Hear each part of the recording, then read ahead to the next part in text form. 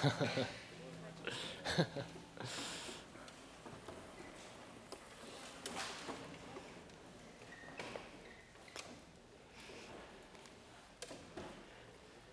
everybody. Hey, welcome to Morrison Heights. I'm glad you're here. If this is your first time here, my name's Timothy, and I'm the Associate College Minister here at Mo Heights, and you have found yourself towards the end of a cool series that we've been working through that we have cleverly entitled Our Faith Works. That title is going to go down in history at Mo Heights. I'm very proud of it. And just a quick recap of what we talked about. We've been dealing with faith and the different questions of what faith is and what it ain't. We started with just the foundation of faith and that it's all based on who Jesus is rather than a feeling or a force. We talked about how God speaks first, and that is what our faith is based on, that it's the promises of God, not simply whatever we want to have faith in. No, it is what God has said to be true. We had Brian Crawford come in from Vicksburg. That was really cool. He talked about what happens when your entire worldview is based on faith producing health and wealth in your life, and then you lose out on the health, and how your faith is strengthened through that. And last week, Drew talked about how our works do not save us, but it's impossible to have true faith separated from works, that works will express themselves because of the inward change due to faith. And tonight we're talking about a cool subject. I'm excited about it. Drew keeps letting me pick whatever I want to preach on, and I keep picking really difficult things to preach on. I don't know why, and tonight's no different. We're talking about assurance of salvation, biblical assurance. Basically, how can I know that I have saving faith? How do I know that my faith is good enough, that my faith is correct, that my faith will lead me to have eternal life with Jesus? This is really hard to preach for a couple reasons. First of all, I have no idea what is in your heart. This is a very introspective question that you are the true judge of. You can look in your heart. You can ask yourself some difficult questions, but me or Drew or anybody else cannot tell you where you stand. We can just point to what the Word says and let you test yourself. And second of all, there's a weird balance here, because I want every Christian in this room to have the utmost confidence that you are saved and for you to never question that again. And on the flip side, I know that there are probably some people here who think that they have done what needs to be done and they are not saved. And I want you to question it. I want you to see the truth about where you stand. So, I want to encourage, but I want to warn, and I want to comfort, but I want to kind of alarm, and I'm just kind of in the middle. So give me a little bit of grace. I'll try to do the same for you. But I know that a lot of us have a similar story. Maybe you're like me. Maybe you were raised in a Southern Baptist church, and when you were younger, you said the sinner's prayer. Maybe it was combined with walking down an aisle. Maybe you were at a youth event and you raised your hand, or you stood up at the end to signify that you have been saved, and maybe you talked with the preacher and he told you to write a date in your Bible so that you can point to it whenever the devil makes you doubt. Maybe you did all of those things, but the frightening truth of it is I did those things and I didn't receive saving faith until a decade later. I know a lot of you are in the same boat as me, right? Like, you think about what you did as a kid, and you think about when you really came to know Jesus, and there were different times. But I also know that people really do come to know Christ when they're 8. So let's get to it, man. Let's see if we can figure out where we stand. Just due to the sheer size of the topic, we can't cover everything tonight, but I'm going to pull a Greg Belser. I'm going to recommend a book. I've only read like 10 books in my life, so the list is short. But I got this book called Stop Asking Jesus in Your Heart by J.D. Greear. It is a great book. If you look to dive into a little bit more of the subject, it's not hating on the sinner's prayer. It's just talking about biblical assurance and how you can know you're saved. Really good, and it's like 100 pages long, and so college students who say that they are really busy can still find time to read a book. But tonight, that's not the book we're looking at tonight. We're going to be in 1 John chapter 5, verses 1 through 5. And the reason that I picked 1 John to talk about this is because in chapter 5, verse 13, John tells us that his purpose in writing this letter is that, and I quote, "You who believe in the name of the Son of God may know that you have eternal life." He's writing to believers who are questioning the authenticity of their faith.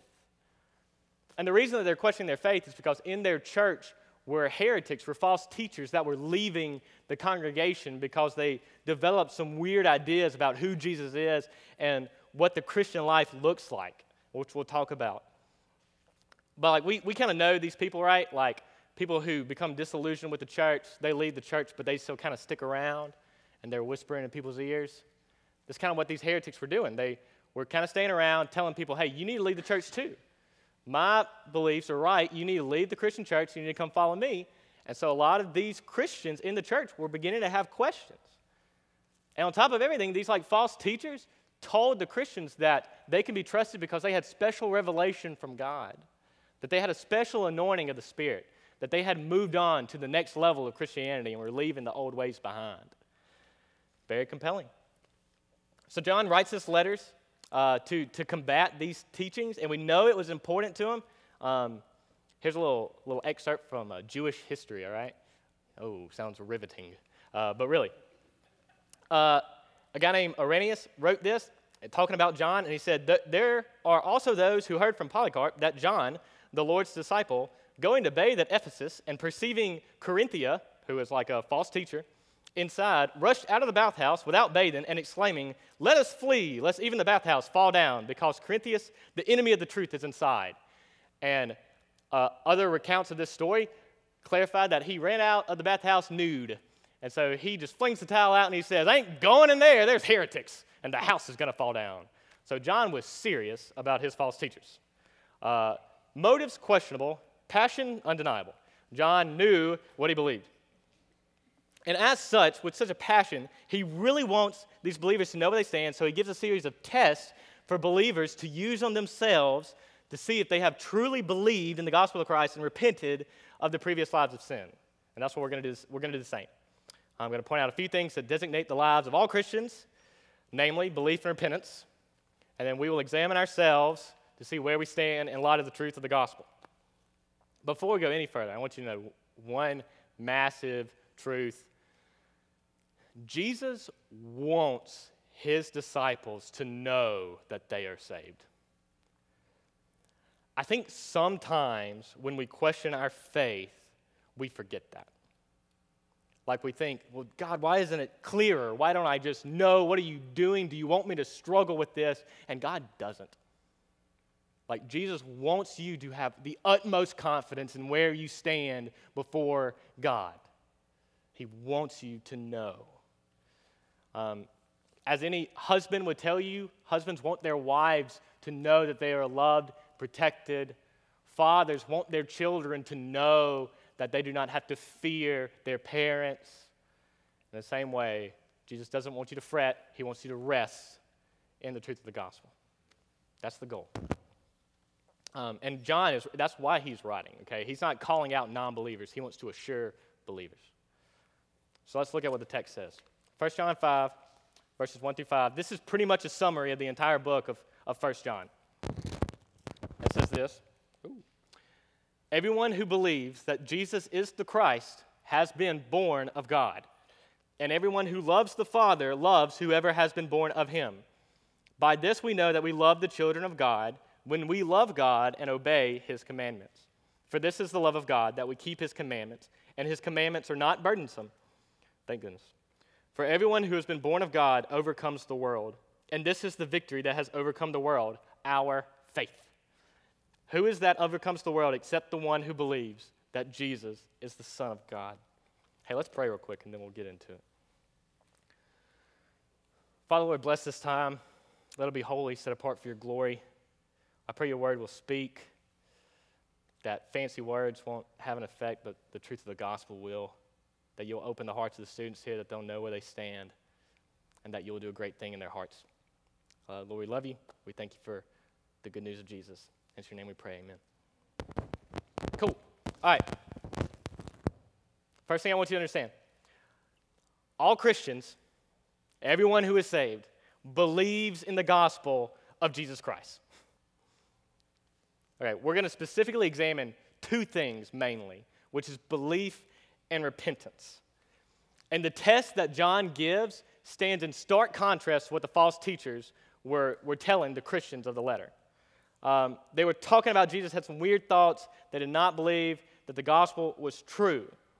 And up to this point, everything that John writes about talked about obedience and love. But now he's in chapter 5, and he is hitting proper belief. He is hitting faith hard. It's used 10 times in the book, 7 times in chapter 5. So now we are rolling on faith.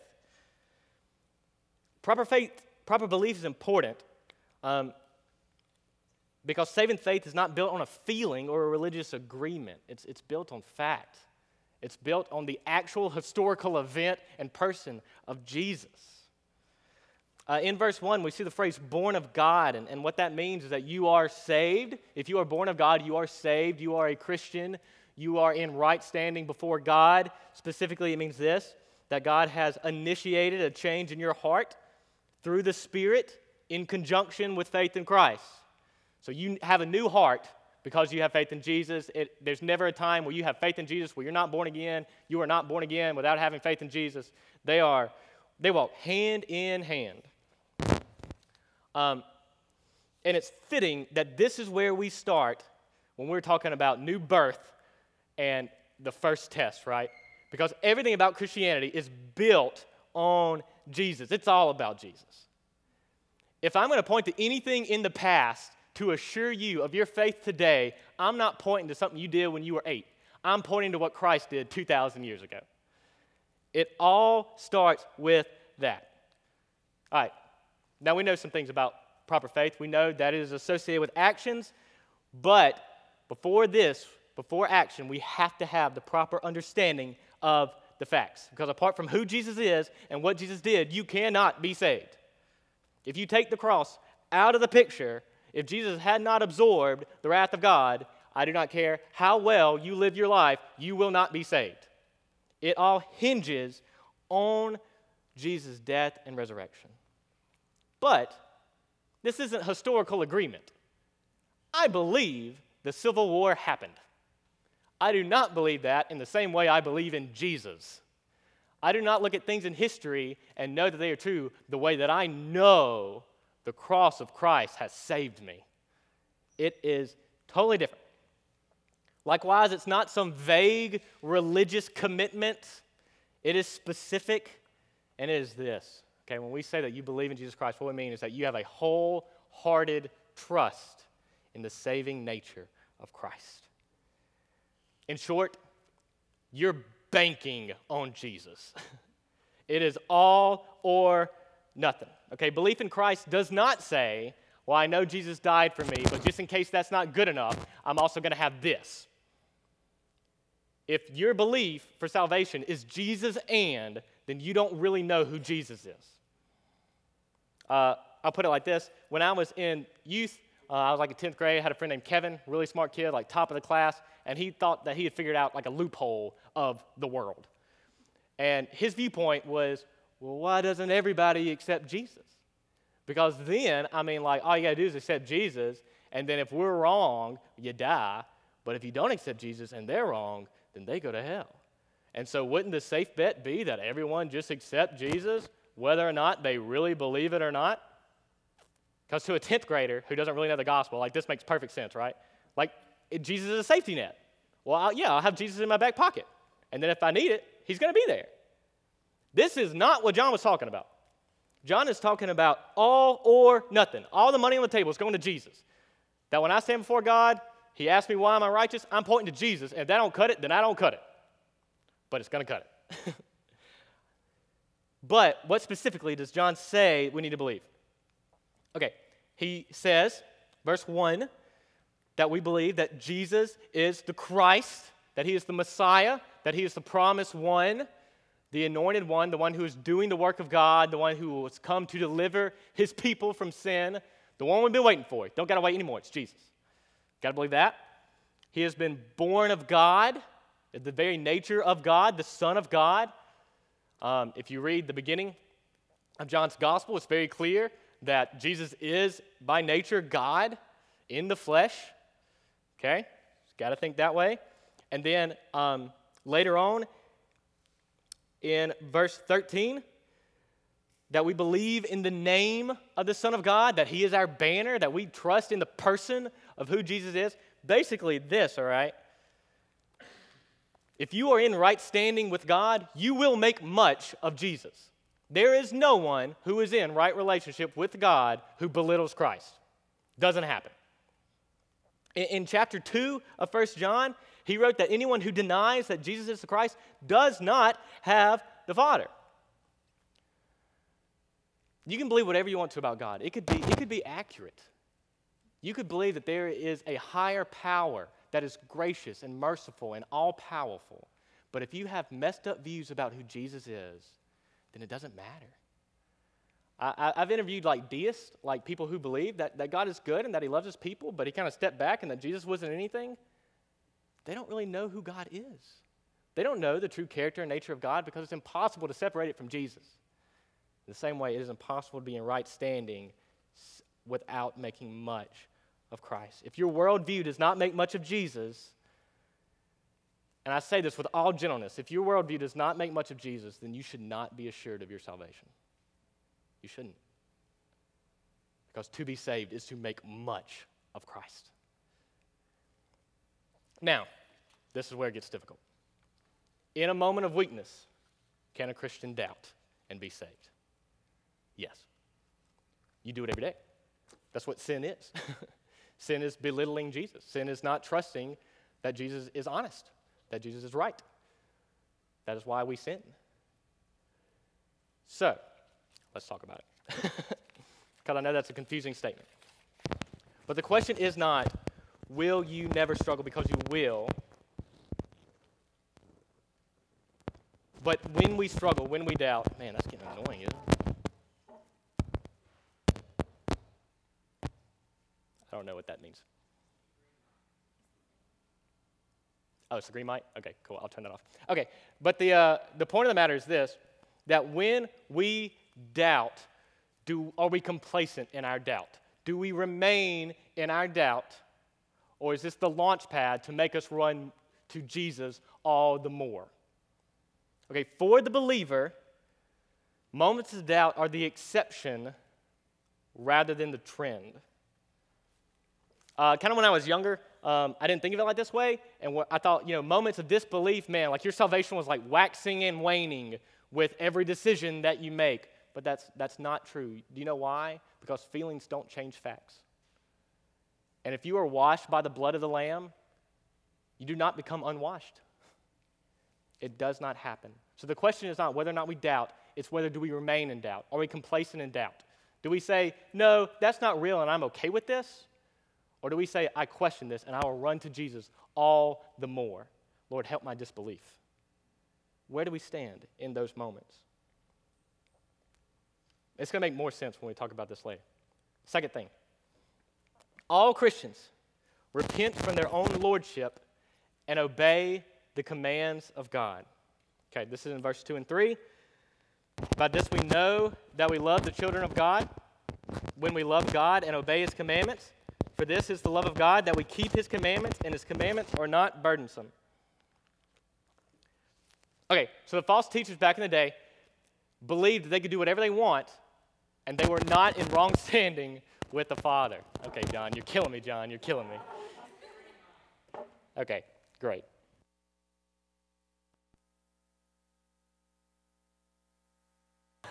This is much worse. Okay, here we go. Okay. Thank you, John. I love you. Okay. They did not acknowledge their sinfulness, okay, because they believed that they could do whatever they wanted. Okay? You read the first part of 1 John, and it talks about people who claim to walk in the light but are actually walking in darkness. Makes a lot more sense now, right? Where we can look at these people who claim to be free from sin, who did not obey the commandments of God because they did not feel they had to, because they were on a different plane of Christianity. So this leads us to talk about repentance. Okay, the first word of Jesus' earthly ministry was to repent and believe in the gospel of God. The time is nigh. Repent and believe. The first command you hear from Jesus in his earthly ministry, to repent. Pretty important. What does it mean? Okay, a belief in God is connected with a love of God, which is always connected with obedience to his commands. A love for God is not so much like some emotional experience as much as it is a moral commitment. Literally, repenting means to turn away. So yeah, we turn away from our sins, but also means that we turn to something, namely Christ. But even that sells it a little short, okay? You know a good test to see if you're truly repenting? What do you do with the commands of God that you disagree with? The commands of God that you look at and you say, I don't want to do that. That doesn't fit into my worldview. That doesn't make any sense. In that moment, who's the Lord of your life? Is it you? Do you decide that you're not going to do it anyway? Or is it God and you're going to say, I don't get it, but okay. We see a little clearer picture of what repentance is. It means that we turn away from our own lordship and we turn to Christ. It means that we turn away from the world and we turn to the kingdom. In Jesus' day, when Jesus said to repent and he's teaching what he's teaching, they would have all known, man, this means that we're going to have to reject the Roman worldview. If the world tells us to want A and Jesus tells us to want B, then we want B, even if we really want A. Does that make sense? That we turn away from what the world says is right. Think of it as loyalty to a king, all right? King calls you in the throne room, tells you to do something. Your obedience reflects your loyalty. Now, granted, there's a great difference in people obeying an earthly king and Jesus. When I think about people obeying an earthly king, I thought of a few reasons why people would do that. One, you have fear. You're afraid of what the king can do. If you disobey, who knows what he can do? Or maybe you're greedy for what he can give you. The king is powerful. If I get on his good side, he will bless me. Or you agree with the king anyway. You would have done that anyway. It's convenient that the king asked you to do something that you wanted to do. But obeying the universal king is different. Because I know that every time I have disagreed with Jesus, I am wrong. I have never been right when I have argued with Jesus. Never. And so when God tells me to do something, it may not be my initial reaction. It may not be what I naturally want to do. In fact, it probably won't be because naturally I am sinful. But Jesus is my banner. And so I will do what my king asked me to do. Let me give you a real life example. This is kind of silly, but it's true. I have a real narrow field of interest, okay? I got like 5 things I care about. And everything else I'm like, eh. So choose carefully when you talk to me and what you talk to me about. Because I am not good at feigning interest. I have been called out by teachers, bosses, friends. When I don't care, I have a really hard time pretending like I do. Like all the Heinz students are like, yeah, we know. But you know what one of the first dates that me and Beth went on? We went to the art museum for an exhibit on quilting. All right, let me tell you something. I don't know if this is a surprise for you, but of my 5 interests, quilting ain't one of them. All right? Never thought that I would care about quilting. And Beth loves it because she's weird. But at that point in time, I knew I must really care about Beth. Because in the midst of it, you know what I really wanted to know about? Quilting. I was interested in what she had to say. I wanted to know everything she knew about quilting. And that's when I started saving up for a ring. That's kind of a silly example, but the truth of the matter is when you care about someone, when you love someone, then your worldview starts to line up more and more. Their goals, their interests, their plans, well, yours start to look a lot like theirs. And when we start to follow Christ, when we repent from ourselves and turn to Jesus, we find that their goal, his goal, becomes our goal. His goal is the glory of Christ. That's what our life becomes. No longer about Timothy. It's about Jesus. But in that, can a Christian sin? We're called to repent. But what happens in those moments where we don't? Well, the answer, of course, is yes. Okay? Christians will sin. Christians will sin all the time, and they will be covered by the blood of the Lamb. All Christians will struggle with sin, but that is the key. They will struggle. It is a fight. If anybody says that the Christian life is easy, then they are not fighting sin. That's what I think every time someone tells me that's easy. You're not fighting sin. It is a struggle. Before God's Spirit came into you, you didn't struggle with sin. You ran to it. I ran to it. I loved it. I wanted it. That was my life. But now I struggle with it. Before, when I struggled with sin, it meant I struggled with consequences of being caught. But now I struggle with sin because I see it as an affront to who God is. And I don't want it in my life. And that makes me feel confident. In fact, I would put it like this. The closer you get to God, the more sinful you realize you really are. Think of God, God's presence kind of like a flame. Before I was saved, I was far from the flame. I didn't think I was sinful because I couldn't clearly see myself. The closer I got to the flame, the more I realized, man, there's sin in my life. I really wish somebody would do something about that. And the closest that I get to God, I look and I see I'm going to call it the dust of sin covering every decision I make. But I know how much I need grace. And I'm so thankful for it because I see my sinfulness in light of it.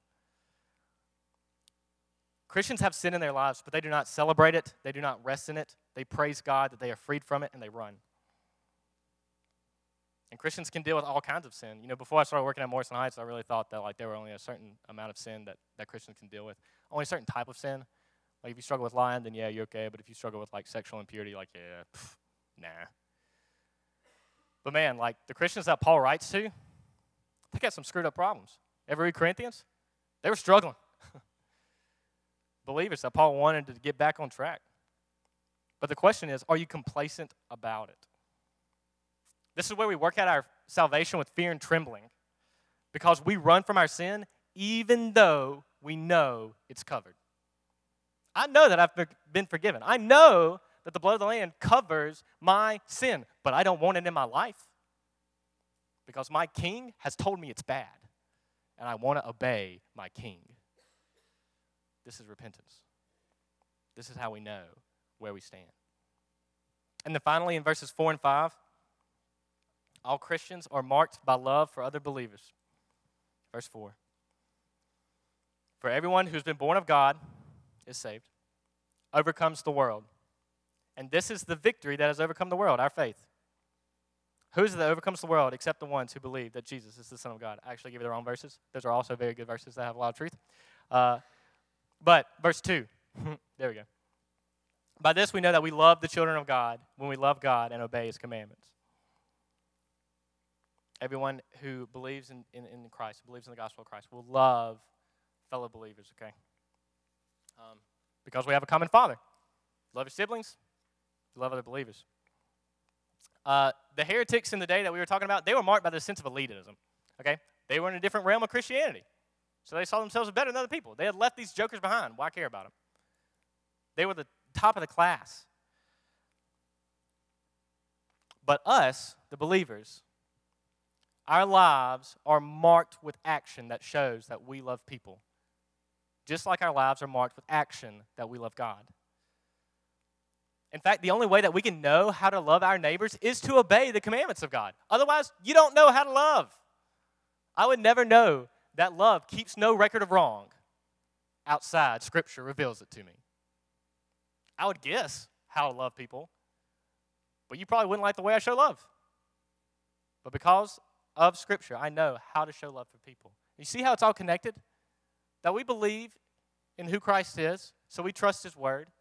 We see His commandments. We want to live it out. And if we're living out His commandments, then our lives will be marked with love for other people.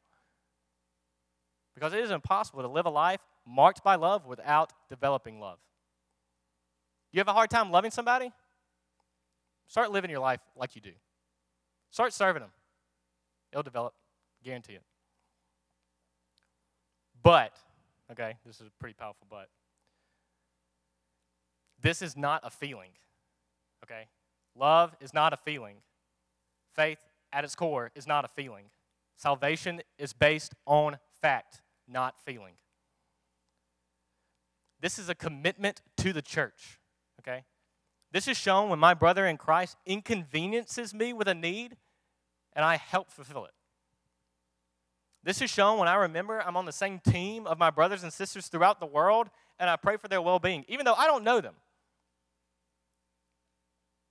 Everything Jesus did, ultimately he did for his glory, but it is not apart from the fact that everything he did for the church. Paul makes it very clear that everything he does for the sake of the elect. He does for the church. You cannot love Jesus apart from loving the church. I'm going to use Drew as an example. Drew will testify to this. You can really like Drew Dabbs. You can think he is awesome. But if you start with your conversation with Drew off by saying, Drew, you're awesome, but man, I hate Christy, then the conversation is done. Drew will not be your friend. He may pray for you because, Christy's fun. Why would you hate Christy? But the conversation is over. You have lost standing with Drew. Likewise, you will love the bride of Christ if you love Christ. Because you love what Christ loves, and he very much loves the church. Now, does this mean we always feel love for the church? No, but our feelings are never suggested as a test for obedience. They're never suggested as the proper way to define where we stand. Doesn't matter how you feel. Don't feel like loving the church, but still committed to it? This is a really good sign, because that shows that your moral commitment transcends your temporary feelings. Do you like Christians but don't think you need to help the church in any way? Bad sign. I got a couple of things about why this applies. It's only going to take a few minutes, so we'll be done. A couple of things that you already know, but I just kind of want to drive it home. I've said it once, I've said it a lot. Salvation is based on facts, not feelings. Some days you will not feel like obeying the commands of God. Do them anyway. It'll never hurt. Tim Keller calls this changing duty to delight, that we wake up and we know that it's the right thing to do. We know that we're to follow Christ. We have committed ourselves to Christ, so we do it, and then wait for the day that we will want to do it every second of every day. But that probably won't even come until glory. But our salvation is not based on feelings. To those of you who look back in your life and you point to one moment specifically that you hang your hat on, that's cool. A lot of us have it, but I want you to understand something. A moment does not necessarily reflect eternity. Okay? A religious moment does not cover a lifetime of unrepentant sin. In this book that I promoted from J.D. Greer, he talks about a story where he's playing basketball with somebody, and this guy is just spitting out cuss words like a sailor, being really crude, telling a lot of terrible stories of like different escapades. Escapades are never good. All the little crude things he's saying. And then the guy he's playing basketball with says, "Hey, aren't you a pastor?" And J.D. Greer says, "Yes, I am." And the guy says, "Hey, that's awesome. I became a Christian when I was 7. And like the guy was very confident in the fact that what he did when he was 7 held up, even though nothing else in his life ever reflected it since that. Don't be like that. If you're still the God of your life right now, then it doesn't matter what you did in that specific moment. Our lives are marked by the trends of belief and repentance. And this is the last thing that I want to say. And this is the crucial point, okay? This is really what I want you to know. This is a difficult topic. It's confusing. I'm sure there's a lot of questions that you have. But this is the bottom line, all right? The question isn't, have I done this? But rather, am I doing this? This answers all of the questions. How am I saved? Repent and believe. Well, I don't know if I did that correctly. Are you doing it right now? Our lives as Christians are marked by a consistent, steady, eternal commitment to repentance and belief. This does not mean that we are continually being re-saved through our lives, but this is the answer to the question. That we can look at our lives right now. Is it marked by repentance? Is it marked by belief? Am I constantly running away from sin to Jesus? Do I believe in the gospel of Christ right now? If the answer is yes, congratulations, you are saved. If the answer is no, we need to look into it a little bit more. I tell you all of this because I want you to be assured. I want you to rest in the fact that The blood of Jesus covers all kind of questions and doubts. But it is a lifelong, life-filled commitment to belief and repentance. Right now, the band's going to come back up. Now, we're going to sing some songs, but you're going to have the opportunity to respond to that. If you question it, if you say, I don't know if I've done that. I don't know if I've believed in the gospel. I don't know if I've repented of my sin. We're going to give you an opportunity to talk to some people about it. I'll be in the back. Drew will be in the back. We got student leaders who would love to talk to you about it. But I definitely want to give anybody the opportunity to respond. Before we do that, let's go to the Lord in prayer.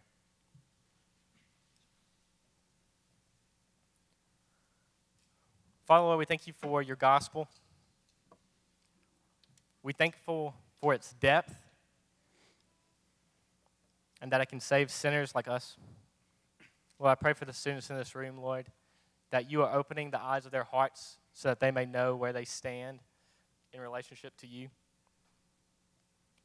I pray, Lord, that you will speak with them, that you'll convict them of sin, and that you'll comfort them and reassure them of their salvation, Lord, if needed. Lord, we love you. We thank you for all the blessings that you give us, Lord. And it's your heavenly name we pray. Amen.